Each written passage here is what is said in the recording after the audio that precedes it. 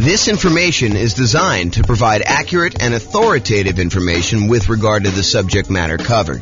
It is offered with the understanding that the presenters are not engaged in rendering legal, accounting, or other professional services. If legal advice or other expert advice is required, the services of a competent professional should be sought. Welcome to the Brownsville Real Estate Investing and Real Estate Financial Planning Podcast. Learn all about investing in real estate in Brownsville, Texas, with a combination of real estate financial planning and modeling with numbers specific to Brownsville, plus syndicated, more generalized recordings of live and pre-recorded real estate investing classes, not all of them specific to Brownsville. Be sure to stay tuned after the podcast for a message from our sponsors. Well, good morning and welcome, everyone. I am your host, James Orr, and I have a really cool class today. This is sort of a subtlety, a deep dive, some nuance to the idea of whether or not you should sell your rental properties and then take that money and invest them in the stock market, if and only if that means that you can be financially independent. So what we're going to cover is, I'll set up the kind of scenario so you understand what we're doing. I'll kind of give you a little background, then I'll walk you through some of the numbers and we'll kind of wrap it up. So here's the idea. So imagine for a minute, you are wanting to do the nomad strategy. Nomad strategy is where you buy a property as an owner occupant. You put 5% down in this case, although you can put any, 3.5%, 0%, you can put more than 5% if you want to. In this case, we modeled it using 5% down. So you go buy a property as an owner occupant with 5% down. Yes, you do have private mortgage insurance, but you move into the property, you live there for at least a year. It is a requirement of the lender that you live there for a year.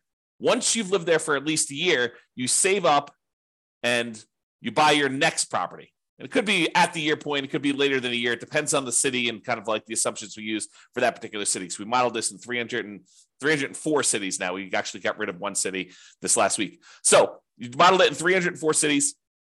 And you buy your next property, you convert the previous one to a rental, and you repeat this process until you have up to 10 rentals.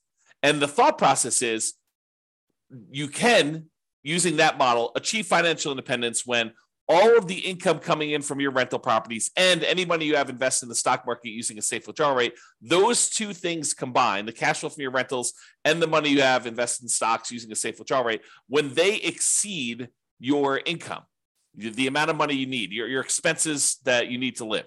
So the idea is, when does that person achieve financial independence? However, if you're doing that strategy and you've got all these rental properties, and let's say the cash flow on them in your particular market is not amazing, sometimes you're looking at a ton of equity in these properties and you're thinking to yourself, should I just sell these properties, pay the proceeds, pay the closing costs, pay the real estate commissions, pay capital gains taxes, pay the depreciation recapture tax, and take that money and then go invest in the stock market? Because if I invest in the stock market, I can use a safe withdrawal rate in order to live on that and be financially independent. And in some cases, as you will discover, it actually is faster for you to sell the rental properties and invest in stocks to be financially independent. It's kind of crazy. There are other times, though, when it would be better for you, faster for you to actually do the nomad strategy. And really what I'd like to compare is not just the speed of getting to financial independence, but also net worth. If you have a higher net worth doing one strategy versus the other, or do you get to financial independence faster doing one strategy versus another? And we'll look at this analysis over 305 cities. And you may be thinking to yourself, James, why does this happen?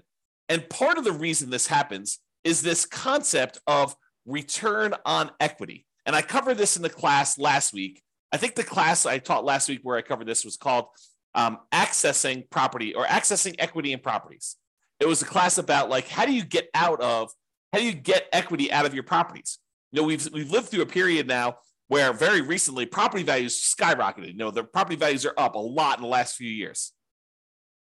And because of that, and interest rates were low, so we were paying down on their loans pretty rapidly because low interest rate loans pay down on their loans a little bit faster than the ones where you have higher interest rates. They pay down sooner. It's not faster because you pay them off over wherever the period of loan is, but you pay them off sooner.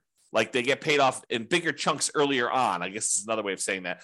So anyway, your equity is growing really, really fast. Your property values are going up. The amount you owe in the loan is actually going down. So the amount of equity you have in your property is going up very rapidly. And so when you think about the returns you're earning on your rental properties, your appreciation return, it's definitely increasing. Your property value is going up. And as long as the appreciation rate is the same, the amount you're earning, the dollar amount you're earning appreciation is going up. But when you think about the return you're earning on the equity you have in your property, then that is actually going down over time. And the amount you're paying down in debt is actually going up over time. But the amount you're paying down on debt divided by how much equity you have is actually going down over time. Cash flow is going up a little bit over time, but the depreciation benefit, that's static for the 27 and a half years if you're buying a residential property. And that divided by equity is also going down. So you have these three massive returns: appreciation going down over time, debt pay down return going down over time, and cash flow from depreciation going down over time, all when we look at what the return is compared to equity. And we're concerned about this because once you buy a property, we really don't want to look at return on initial investment anymore, because who cares how much you put down when you bought the property 15 years ago? What you really want to know is, how much am I earning now on how much I have in the deal, such that if I wanted to sell the property and take that money out of the deal, what return do I need to beat? What return do I need to get somewhere else on the money that I'm going to pull out? And so really what we're thinking about is return on how much equity we have in the deal. And technically, we want to think about how much return we're getting on what I call true net equity, which is your equity after all those expenses: closing costs, real estate commissions, capital gains taxes, and your depreciation recapture tax. So it's really how much return we're getting on the money that we would walk away with closing, free and clear of any taxes or any other obligations we have, any expenses we have on it. Okay. And what I'm trying to point out to you is that the overall return goes down. So when we buy these rental properties, they're like rocket booster returns. This is showing the return from that class I did last week, and it's showing you the overall return we're getting on equity for like doing a nomad strategy, which is what we're talking about today. And you can see how this return is pretty massive early on. But the longer we own that property and the more equity we have in that property, the lower the returns we're earning on that equity. And eventually get to the point where the return is literally just the appreciation rate, an unleveraged appreciation rate, and your cap rate on the property. Now, if you're in a market where your cash flow isn't that great, it may make sense to take advantage of when your property's got these awesome returns early on and to sell them and then move that money over to the stock market so that you can get a return on the safe withdrawal rate. Maybe you have a better kind of like the amount that counts towards your financial independence. In this case, the amount you have invested in the stock market times your safe withdrawal rate is actually contributing more than the cash flow part of your return is on the amount of equity you have. Maybe you have a massive amount of equity in your property, but cash flow isn't that great. And so in markets like that, those are ones where we would actually see it be faster for you to go ahead and sell your properties, pay all the expenses on them, and then invest that money in the stock market. So we modeled this for over 300 U.S. cities. 304, I think, is the number at this point. We got rid of one city last week. One of the cities we had picked, I learned, was primarily a over 55 retirement community. Happens to be one of the top 305 cities in the U.S. in terms of population, but it also happens to be a 55 plus retirement community. And so I didn't think it was a representative city to do analysis on. So I've since removed it. So now we're down to 304. Okay. So in this case, we're comparing in both the scenarios, both the cases we're comparing, you are doing the nomad strategy. You're buying a property, you're moving in, you're living there for at least a year until you save up for a down payment. Then you're buying another property, converting the previous one to a rental, and you're repeating this property until you buy up to 10 rentals. In some cases, you don't get to 10. You're able to reach financial independence before you get to 10. In other cases, you're buying 10, almost in 10 years. Okay. So you're doing that. You're putting 5% down and you're doing that. Okay. Now, in one of the scenarios, you are not ever selling any properties. You're just always keeping your properties. You're never selling any of them. That's what we're calling the baseline nomad model.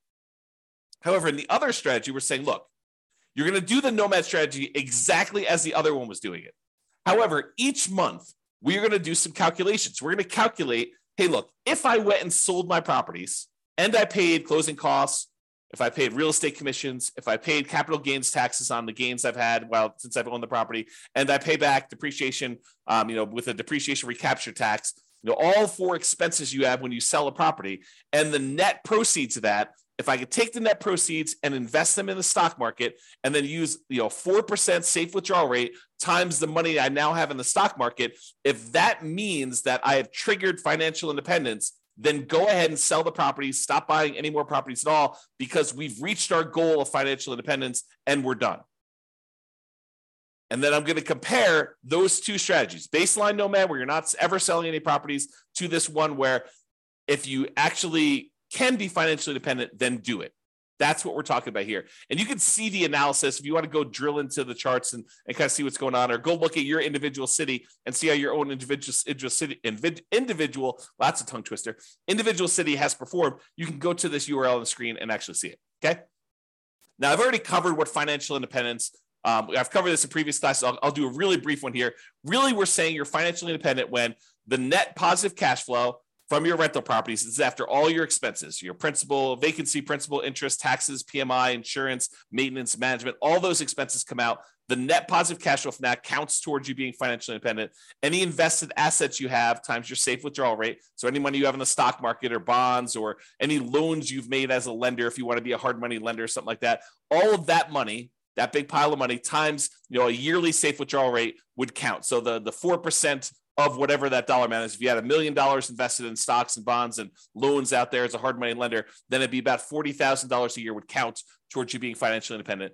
Plus all three passive income types, Social Security, annuities, and pensions, which we're not modeling in this particular scenario. So we're really focused in on cash flow plus any safe withdrawal rate times, the amount you have invested. So those are really the sorts of financial independence. When those exceed your living expenses, that's when you're financially independent in our modeling.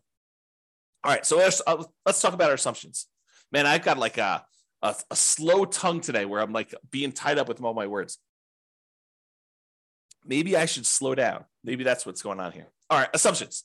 So each city's modeling uses their median home prices and estimated rents on those properties. We did not apply any of the 88 strategies we have to improve cash flow. So this is not like an optimized strategy where, you go into that market or you live in that market and you're like thinking, there's no way I can achieve what he told me because there's no way I can find those types of deals. No, we basically took off the shelf properties, median home prices, and the estimated rents you can get on those. And that's what we use. It should not be hard for you to mimic our results. Okay. In fact, you could really improve on our results. Further, with our assumptions. So the job income does vary based on the city so that they can afford a property in their market. I didn't want to say, if everyone makes $5,000 a month and someone in California could never buy a home in that marketplace. So I say, hey, look, your job income is in line with whatever the price of houses are there so that you can qualify for an owner-occupant property. In cities where they have a higher income, they then need more passive income, investment income, and or rental income to be considered financially independent. So because we gave people in certain cities more income so they can qualify for these loans, we also now set the bar higher for what they need to do in order to be financially independent. They have to actually replace that income. So it gets, even though they make more money, now they need to actually replace that in order to live in that city. Now, everybody starts with just enough in down payment to buy a single 5% down owner-occupant property with closing costs. So about 7% of the price of properties in their marketplace. And we do have a minimum of $10,000, which I don't think anyone is hitting. So I probably should even just remove that comment. But buying owner-occupant properties with 5% down, that's what they're going to need to do that. With Nomad, they keep moving out of it and they move into their next owner-occupant. So realize that when they buy their property, they only live there until they've saved up enough money for their next 5% down property, and then they move into the property. Excuse me. I've assumed interest rates when they're buying these owner-occupant properties are 6.5% with 5% down. And that in addition to that, they need to pay PMI, private mortgage insurance, which is insurance you pay to protect the lender in case you default because you didn't put 20% down. That's what PMI is. If they were buying rentals, which they're not in this case, they're buying these owner-occupant properties and then they're converting them to a rental after they've lived there for at least a year. If they were, we would say that interest rates would be about 7% for those, with 20% down. And in those cases, they would not have PMI. And when we do analysis of other strategies, when we compare, buying 20% versus doing Nomad, or 20% versus 25, or buying all cash versus 25% down, like we're doing all these different comparisons to show you which ones are better and in which markets they're better. So that you can go drill down and see, which ones you may want to consider utilizing in your market if you want to get speed or if you want to get higher net worth, and kind of like being able to model that. So we're doing all those. Today just happens to be the comparison of, should I sell my rentals in order to invest that money in stocks? So 7% per year in the stock market rate of return, like all of these assumptions, if you make a slight change to them, it's going to change the results. And one of the ones that will change is if you change how much they're earning in the stock market, that will impact these results. You're still using the 4% safe withdrawal rate, but the amount of money, the amount of return they're getting after they convert to stocks, and any money they have invested in stocks while they're waiting to invest in more properties, those numbers are earning that 7% return from the stock market. And I modeled this out over 100 years. If you want to see any of my assumptions in detail, you can go to realestatefinancialplanner.com/model, MODEL, and you can actually see all my assumptions there. Okay, so let's jump right into it. So which ones achieve financial independence? Which ones will it be faster if they actually sell their properties and convert them to stocks? It turns out that in 120 of the 304 cities, it made no difference at all. So in other words, it was not faster for them to actually sell their properties, move to stocks in order to be financially independent. 120 cities, about a third. But that means that in 184 cities, it actually was faster. It was better for them to sell their properties, pay the fees, closing costs, real estate commissions, capital gains taxes, and depreciation recapture tax. Just bite the bullet, pay all those fees and taxes and costs in order to do this. Take that money, invest in the stock market, and use a 4% safe withdrawal rate in order to be financially independent. It'd be faster for them in 184 cities. About 2/3 of the cities. I think that surprises a lot of folks. Okay. Here's kind of a distribution of what happens. And you can see that, the gray ones are the ones where they are, they're doing the selling all the properties in order to be financially independent. And you can see that some of them get moved up. Not all of them, but some of them get moved up. And there are a few on this really high extreme over here. Okay. Now, how much better is it? And how is it distributed based on price? Is this all the really, really expensive property cities where this happens? Or is this all the really cheap property cities? Nope, it's spread out. And the difference in the number of months is, it's less than 10 years in most cases, but it's actually probably in most cases, it's about 5 years or less. Okay. So how much faster is it? Just eyeballing this. This is the 5-year line here. It shows that anyone's below here are less than 5 years faster. Anyone's above here are more than 5 years faster. And each green dot shows you that selling the properties and investing in stocks is better by that many months. And then this axis shows you how expensive the properties are. So, in the properties where it's about $500,000 properties, that's right here, shows you those. Okay. So this just gives you an idea of how much faster it is for which ones, and how that is spread out over different priced houses in those marketplaces. Okay. So, certain cities have cheaper houses, certain cities have more expensive houses, and you can see that it's not skewed so that this only happens in really expensive markets, or it's only skewed where it only happens in really inexpensive markets. It's spread out a bit. All right. So we talked about achieving financial independence and the speed in order to be financially independent. We said about in 2/3 of the cases, it would be faster for you to actually sell the properties, pay all the fees, and invest in stocks in order to be financially independent. However, let's now look at net worth, right? What's your overall net worth if you do this? And in 44 cities, about 15% of the time, you would have a higher net worth at year 40 if you actually did not sell your properties and just kept them. So about 15% of the time, you'd have a higher net worth. In 260 cities, it didn't make any difference at all. 260 cities, no difference at all. With 184 with 44 cities, you would actually have a higher net worth. Now, this is at a snapshot in time in year 40. If we went out to year 50, these numbers would be different, right? Because whenever you go and you sell all these properties, you're probably lowering your net worth. You're paying all the costs in order to get at that equity. You're paying your closing costs and real estate commissions. You're paying your capital gains taxes. You're paying your depreciation recaps. All of those are pretty expensive to get at that equity to begin with. And then if you're earning 7% in the stock market, that 7% has to be greater than the return you're earning on your rental properties in order for you to have a higher net worth, which in most cases is probably not. Okay. So this is a snapshot in time showing you that in 44 cities at year 40, it would be better for you to keep the properties. And it shows you the distribution for those. And it tends to be the ones on the lower end of the price point is where that happens. Okay. That just happens to be where it is.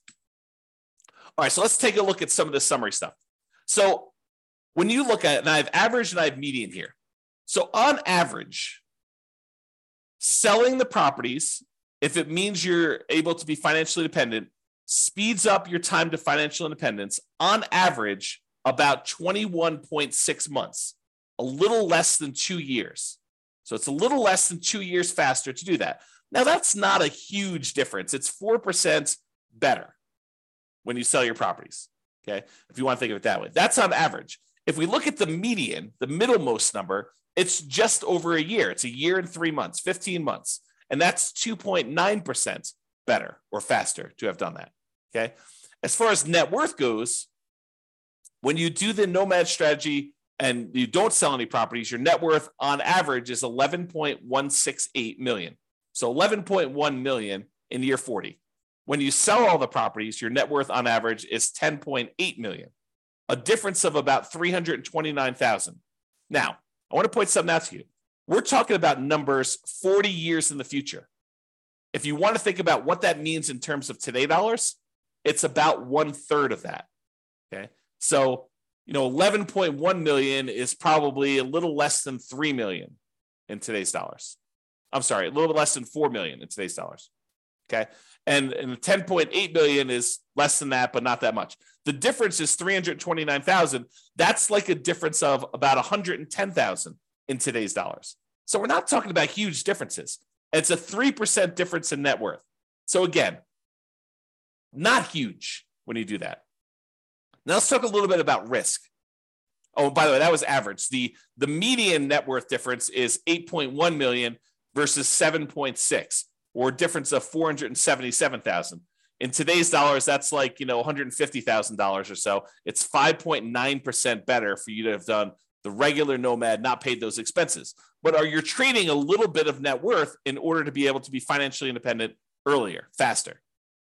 Okay. And what we're not talking about is we're not talking about the idea that you may be able to, in some cases, still stop working when you haven't technically achieved financial independence, knowing that you could convert it to the stock market at any time, but you could sort of almost coast in. I'll have to do a whole class on that later. But the idea is that sometimes, even when you're not quite at financial independence, you can stop, use some money to kind of bridge the gap to get there.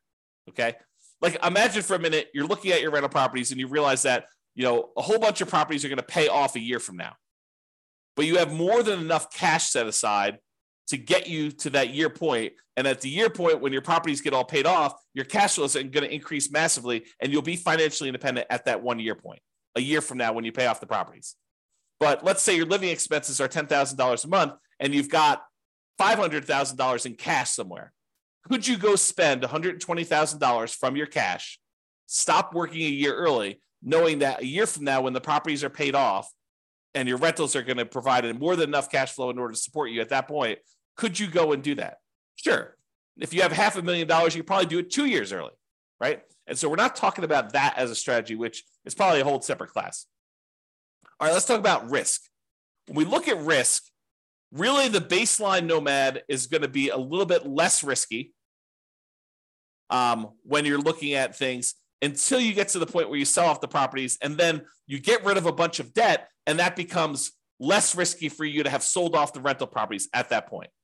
So if you think about it this way, one of the ways we measure risk is a whole bunch of measures related to debt, like your debt to income or your debt to your net worth or your debt to your liquidity or debt to your account balance is another way of saying that, or how many months of reserves you have based on how many rental properties you need to kind of like have reserves for. And so you can see when you sell off all your rentals that you de-risk your portfolio. And so whenever you go and you sell off your properties and then invest in the stock market, you're trading all the risks we have associated with rental properties for now the risks of the stock market. They're just different risks. It's not that they're necessarily better or worse, depending on who you are and what you believe. But when you actually get rid of a lot of leverage, that does de-risk your portfolio because you're unleveraged. Okay. So selling off rental properties tends to de-risk you, except when we look at your total rent resiliency and your total price resiliency, which are a little bit better in the regular baseline scenario. All right. So you could apply all of the 88 strategies that we have to improve cash flow to improve on these numbers. We're basically using median price properties and what rent might be on those in each market. You should be able to choose better and do better if you were deciding to do this yourself. And I do model some of those improvements in the modeling thing. You can go see me, do like, what if you can get 10% better rents, or what if you buy a property at a 5% discount or 10% discount? We look at those and see the impact of doing that versus doing the kind of like baseline scenarios we've got. If you go to the realestatefinancialplanner.com/model, you can see all those for your city. I did it for all 304 cities. Okay. Now, realize I am not an expert at your market. If you go look at the numbers and you're like, hey, James, these numbers are not what I'm seeing in the marketplace, and you're an expert at your market, please do reach out because I want to improve the numbers. And I don't know your market, right? Like I live in Northern Colorado. I don't know your market specifically, but we're doing analysis on all these based on, the numbers that I could see. So if you come to me and say, look, we need to change this. Prices are actually about 10% less and rents are, about 5% more. And you tell me that anyone can achieve that. It's not like, a killer deal that only you can find and that there's only one of them every 6 months. We want to find something that not the best case, but what any real estate investor could go and expect to achieve in your marketplace. So if you come to me, we can rerun all the numbers and do that. And then we'll update all these charts and stuff. So if you're watching this video after the fact and you're like, hey, the numbers in your video are different than the numbers you're showing on your website. Yeah. As prices change, as interest rates change, as your rents change, as someone comes in and tells me, James, your numbers were all hosed, I will update those and we'll readjust them. And so they may show up as slightly different from what you've seen on the video, or very different depending on what happens with the market. If interest rates change dramatically in one direction or the other, the numbers will look very different. Or prices change a lot. That's another thing to say. So reach out to me if you want to update some numbers so we can do that. All right. So in conclusion, in our current market conditions, our current price, current interest rate, current rents in the 300 plus US markets, using what I would refer to as less than ideal median price to rent properties, eventually selling all your rentals can help you achieve financial independence faster about 60% of the time.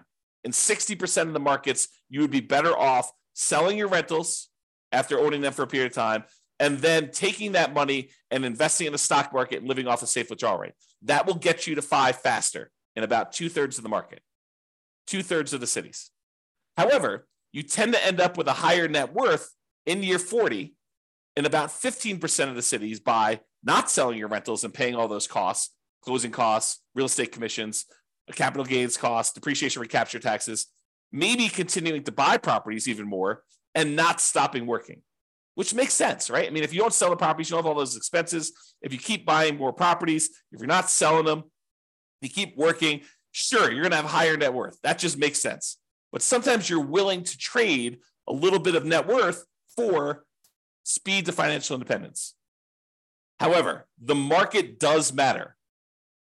You would not be able to improve your time to financial independence in every market by doing this. That's why you really need to go study your market, which I've done all the analysis for you. Go look at it. If you got questions, reach out. But it's best for you to look closer at your specific market and apply as many of the 88 cash flow improving strategies as practically possible to improve on your own personal implementation.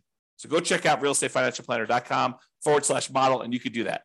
This has been James Orr. I hope you like these classes. I like going into this detail where we could show you the impact of changing your strategy and how doing one little thing differently or having one little tweak in how you implement your plan can have massive impact on things, and how it's much better in some markets. And it's not always universally true, which is why there's a lot of arguments in these online discussion forums and amongst people where they say, hey, it's always better to put 20% down. It's always better to put 25% down. It's always better to not pay off your rentals. It's always better to pay off your rentals. People have these different opinions on things. And the point is, that in some cases, it actually is better to do one way. In some cases, it's better to do it the other way. And sometimes it's split. Sometimes it's universally true, but most of the time it's not universally true. It's sort of like it depends. And that's why we're going over this stuff. All right. Hope you enjoyed. This has been James Orr. Have a great day, everybody. Bye-bye for now. With home prices up, mortgage interest rates up and rents up, but not quite enough to counteract the higher prices and interest rates. Cash flow on rental properties in Brownsville is harder than ever. Book a call with the Real Estate Financial Planner to apply our proprietary 88 strategies to improve cash flow on your rentals. See the show notes for a link to schedule your call and improve your cash flow today. If you're a real estate agent, lender, or professional in Brownsville that wants to help our real estate investor listeners, consider reaching out to learn about collaboration opportunities with this podcast. We'd love to add more value to our listeners by having you assist our investors buy, sell, and finance their real estate investments. See the show notes to schedule a call to discuss collaboration opportunities